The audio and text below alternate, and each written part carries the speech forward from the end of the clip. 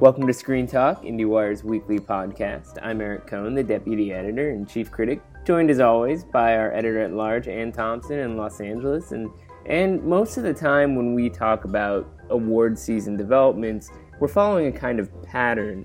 You know, these nominations for this ceremony that we deal with every year just came out. Here's the short list for this section, all those kinds of things. So we kind of know those rhythms. So it's always exciting when something breaks through the noise and becomes a story kind of outside of that pattern. So I was fascinated by this kind of mini scandal of sorts that kind of indirectly actually involved us and a lot of people we know with the Critics' Choice Awards and a partnership they formed with Entertainment Weekly that caused a bunch of members of one of the organizations involved in it to resign. You want to lay out for us what happened? Who seem to have been the most upset by it were more on the TV side, which I'm not sure I understand, but then I figured it out. They have Michael Schneider wrote a story for us, and he resigned in a huff, and I was sort of, I think what it is, well, first of all, let's explain what happened, though, just to be clear. The Entertainment Weekly became on as the sponsor, the overriding sponsor of the Critics' Choice Awards, and they were going to be getting exclusive first dibs on the news of the nominations and so forth. And we a couple of us emailed each other back and forth, and we were not happy about this. I mean, because we're all in. I mean, the point of this organization is that we're all TV, online, radio critics and writers and editors, and we're all covering these things. So especially the awards people are also very involved in this. So it was very.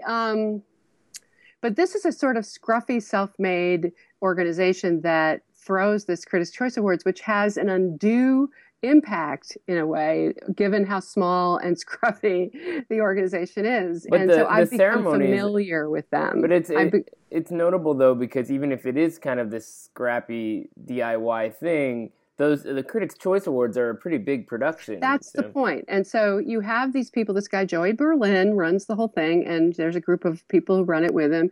And they know how to produce a TV show. That's something that they know how to do. And so they've grown this thing organically over the years. And it has a remarkable, it's about 200 people who were members of this thing around the country. And it actually predicts the Oscars pretty accurately, and they have lots of stupid categories too, so that you have Jennifer Lawrence going up and accepting for Best Action Film for Hunger Games or whatever, as well as Best Actress for whatever film that was that year, probably Silver Linings Playbook, but she's so you get the stars to show up. But then they do these crazy things, like in the middle of the show, not giving the award to John Williams, for composing this latest Steven Spielberg movie. And he's there. He's shown up. He's sitting at the Lincoln table. I think it was Lincoln. And Sally Field was sitting there. And they didn't. And Sally Field was furious. And Kathleen Kennedy, the producer, they were all furious because John Williams didn't get to go up and pick up the award, So they leave out the documentary award, or they leave this and the other thing out. So basically, I was sitting with Davis Guggenheim, and he won for something, and then he didn't get to go up and get his prize. So well, Cry Me a River, that can't be the biggest problem with this ceremony. I mean, it sounds more like it's a sign of how it's not like one of these big, established. It's a small, self-run kind of thing. And so you have a new award show in New York for the documentaries that are going on Thursday night, and finding out, it's and they've moved the whole thing into December, and it's going to be before everybody gets a chance to see all the movies. I understand you guys at the New York Film Critics are going to see Fences in time after all. I think we'll probably see everything in time. Here's the thing about this whole situation with this Critics' Choice EW partnership being somehow controversial. To me, it's just one of a gazillion different things. I joined this year, but I'm also a member of the Online Film Critics Society. I'm a member of FIPRESCI and the New York Film Critics Circle, where I'm vice chair this year. And I think with New York Film Critics Circle, this is an organization that goes back to the 1930s and has bylaws and is governed in a very specific way where something like that EW partnership would never in a million years happen, at least the way that it's set up right now.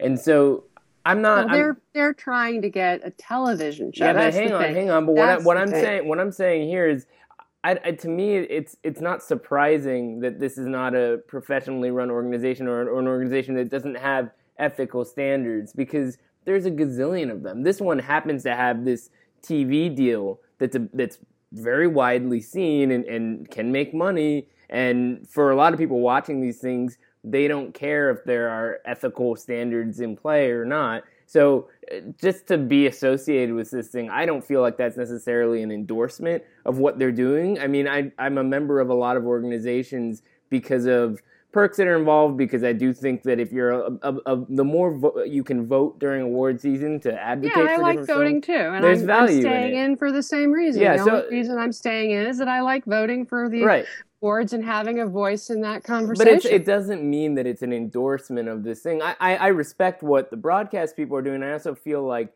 for the broadcast critics, I mean, this is a very different kind of community of people, and they've been maligned, or at least not as valued by this organization. They tried to do a TV version of it as a ceremony, and they shelved it.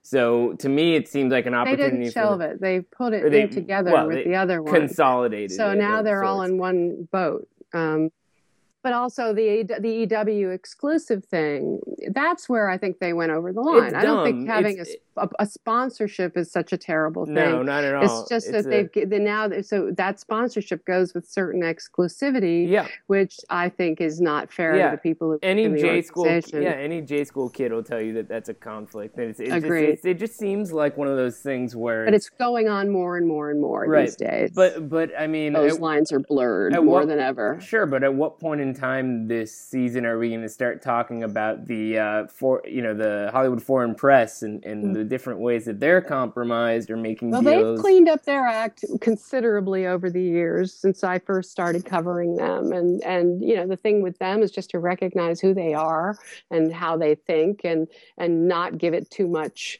credence, in terms of serious film critics. I mean, they some of them are, but many of them aren't. It's a group of only like 80 people who are wined and dined to a fairly well all year long by the Hollywood studios. So that's who they are. That's what we know, and we know that. So you could shrug it off in some ways, but none of those members are interested in boycotting anything because they just kind of dig the perks and they're rolling with it. They love it. Are you kidding me? They love it dearly, and they also lack perspective, many of them, on how much. I think many of them believe that. I mean, I get wined and dined. Don't get me wrong. I recognize exactly what they are dealing with. It's just not as much. Right. The degrees are relative. Yeah, exactly. We're all compromised in different kinds of ways. Did you know? I just found this out the other day that agents who are in the Academy cannot vote on the Oscars, but publicists can. I found that to be... there's an entire publicist branch. Publicists are allowed to. And they are very fundamentally part of the whole process, but no agents are allowed to vote. Yeah, I mean, I found that to be kind of peculiar in some ways. Not at all, because it's... Who's more compromised? No, the agents are buying and selling and making deals. And what's interesting about that is that the producers get to vote, the executives get to vote, the people who are considered to be part of the fabric of the film industry, and the publicists are considered part of the fabric of the film industry in terms of the whole process of marketing and doing what they do. It's part and parcel of what everybody's in the business to do: sell movies, make movies, and sell movies. So moving on, there's another award story from an organization that's certainly not dealing with similar kinds of problems, but it's notable that these nominations for the Cinema Awards came out right before this new documentary Critics' Choice ceremony that's taking place actually as we're recording, because the Cinema Awards have been around much longer and are very well respected, and I think have actually done a lot of good for widening the conversation at this time of year to just encompass more nonfiction cinema. Wouldn't you say? They're very respected, and one of the reasons they're respected is because they're voted on by this guy AJ Schnack, basically, who's a very good documentary filmmaker. Started it with and got a group of people together, and they reached out to the entire documentary community. Yeah, you could say that the IDAs are also very similar. Impact, have a great deal of impact, and in a similar way. And the reason why these things are so important, and I actually think that the Critics' Choice voting that I did participate in, and so did you, on the docs. I want there to be some curation because there's so many of them, and I want the worthy ones to get some notice. And so here we go. We have Camera Person, which I have been supporting all along. Yeah. Fire at Sea, again, these are both I finally films. Saw that, by the way. I finally saw great Fire artistry. Yeah. Do you agree? What a cool kind of innovative approach. I mean, cool is a strange word to use for a movie about the migrant crisis, but cool. I mean, it's unexpected and it's gorgeous. You never know where it's going to go, and the footage they got is astounding, but the contrast between this sort of tranquil Italian island and the duress of these people who wash ashore essentially is quite striking, the way that it comes across. And the thing to understand about how he made it, though, this guy Gianfranco Rossi is very much, when I met him, I finally went, oh, I get it now, why the movie has that strange shape, that organic feel to it. It's because he just went around and looked around with his camera and looked for the stories and found them and created this thing pretty much by himself. He's a cinematographer, and it makes sense. He does. It's really like he's a one-man band. And obviously, I mean, put himself in the line of fire in terms of the sure way did, and he went into the hold of that horrible boat. Yeah, I mean, it's so cool to see the first three films listed in the feature film nominee list for the Cinema Awards are Camera Person, a hugely innovative kind of collage-like diary film from a documentary cinematographer, Fire at Sea, and I Am Not Your Negro, which is Raoul Peck's film about all these different civil rights leaders that almost feels like it's got this French New Wavy quality to the way that it's edited together. It's so well made. It's so sophisticated. Yeah, it's just all of that is just dealing with a lot of the same things. There's a little overlap with 13th, the Ava DuVernay, which is not in the feature film nominees list, but it wasn't eligible, apparently, which is unfortunate. For the dates that it was covering were different. The other one that isn't eligible was Ivory Game. So.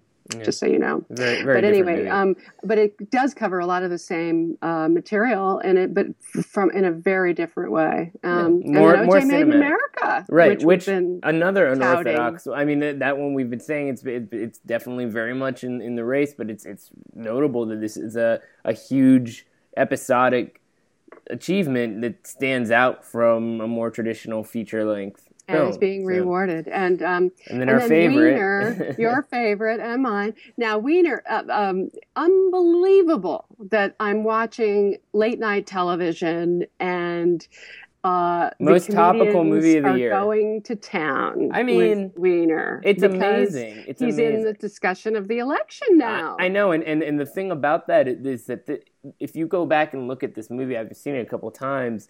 The narrative grows more sophisticated the more that we learn about things. For example, after their marriage officially ended, you were seeing essentially that collapse in progress. I couldn't believe she stayed with him. Yeah, a lot of people couldn't believe she stayed with him. And you see the breadcrumbs of how the Clinton campaign is basically starting to have a conversation with Huma about how to deal with this situation, and now we're feeling the fallout of what they were really worried about. I mean, it enhances the tragedy, but it also shows you just how cutthroat this industry? What would But the it mean? idea that they would be sharing a computer. I mean, let's be honest. How stupid was that?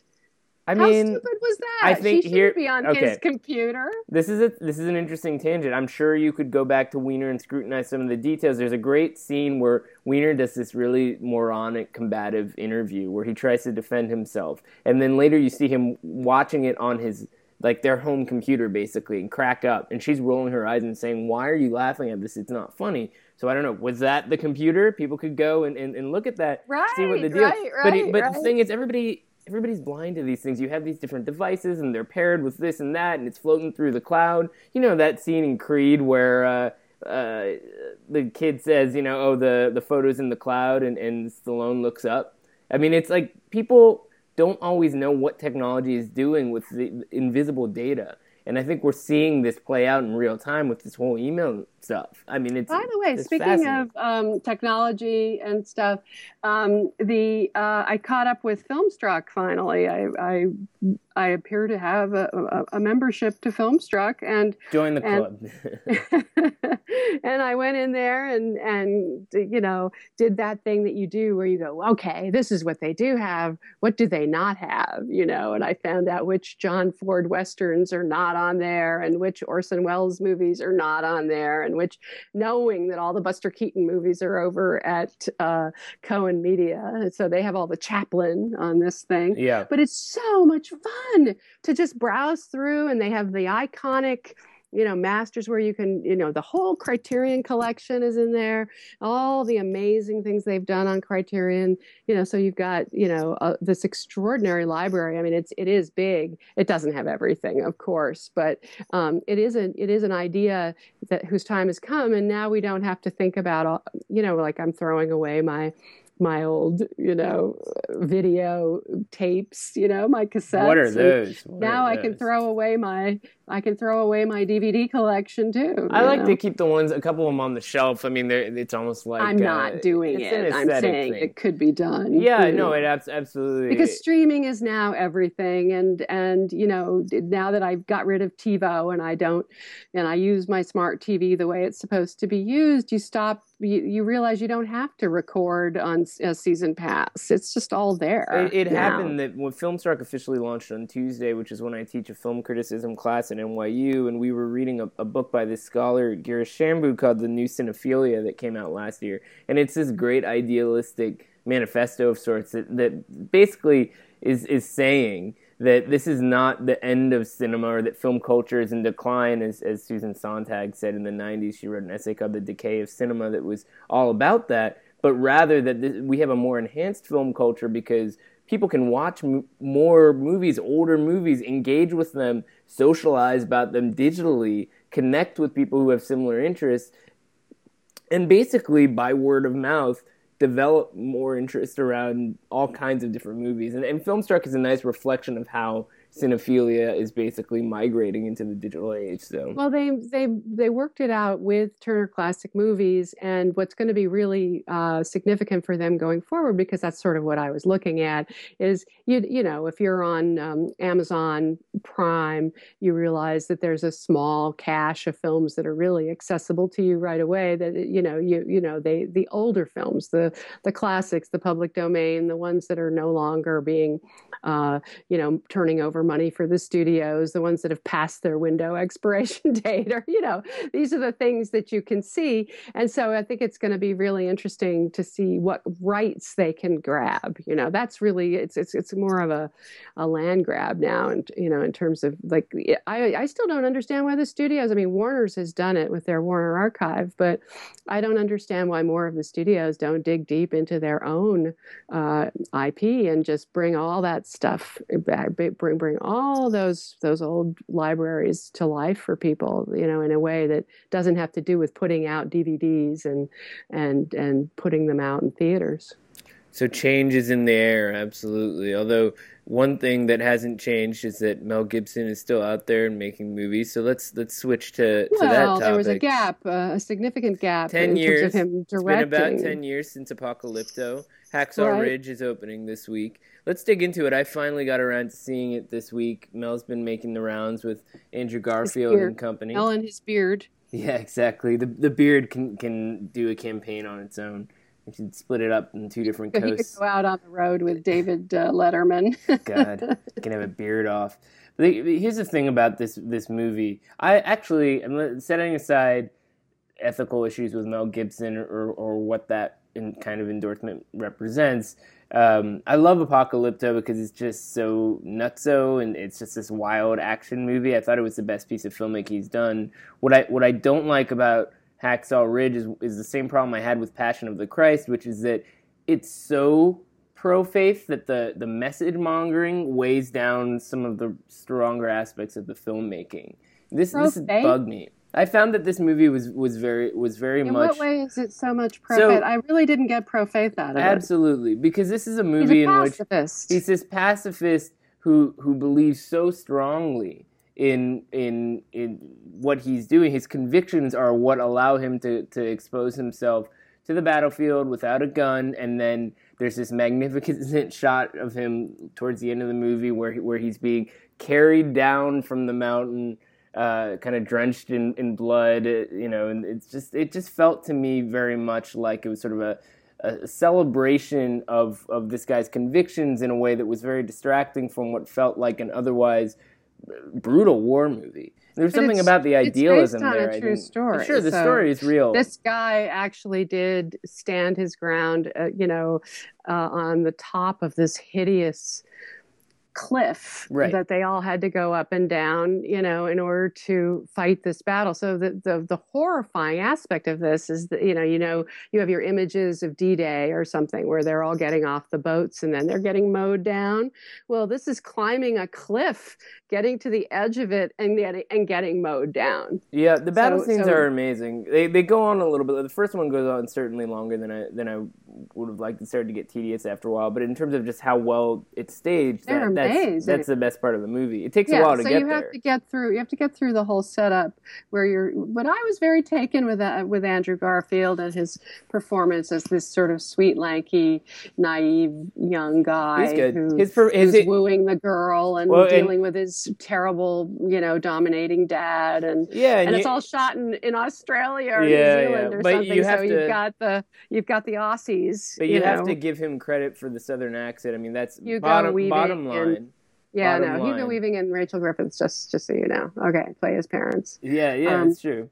I mean, the Hugo Weaving in particular is really strong because in the movie, when it starts, it almost looks like he's sort of the star of the show, and then he ages over the course of a couple of scenes, and it's a pretty consistent performance for him. So, the two of them really share screen time together quite well. Yeah. But I think, I mean, it's a movie that I'm sure some people will be satisfied with. It's not as exciting as a Saving Private Ryan in certain kinds of ways. I mean, like you said, it takes a long time to build up. It's not as good as Saving Private Ryan. That's one of the great war movies of all time. Well, but people tend to make these comparisons when you have these brutal war scenes because the combat scenes are super gory, right? I mean, that's part of what this movie is trying to do is really put you there. Well, that's what Mel does. Mel likes that. He takes the nail and bangs it into the foot of Jesus with spurting blood. I mean, that's what he does. That's what this movie is too. So he's going to put these people through their paces, and they all did well. I mean, I actually thought that the even Vince Vaughn as the sergeant or another Aussie is Sam Worthington of Avatar fame. Who's growing up into a really he's a really good actor. So I thought it was all very good. I had no problem with it. So Vince Vaughn, you really thought I thought he was super wooden, like he was trying to do, something out of a Kubrick movie. Yeah, I don't know. I mean, there are a lot of kind of strange moments in this movie where I'm sort of like, I kind of get what you're going for, and it's not totally there, but it doesn't It works. It works for what it's trying to do. It's just not the kind of thing that I get super excited about. I'm curious to see if it does any business. Yeah, and if it it's an does interesting business, question. whether that leads to any awards attention. And I have to, I wrote a piece about this.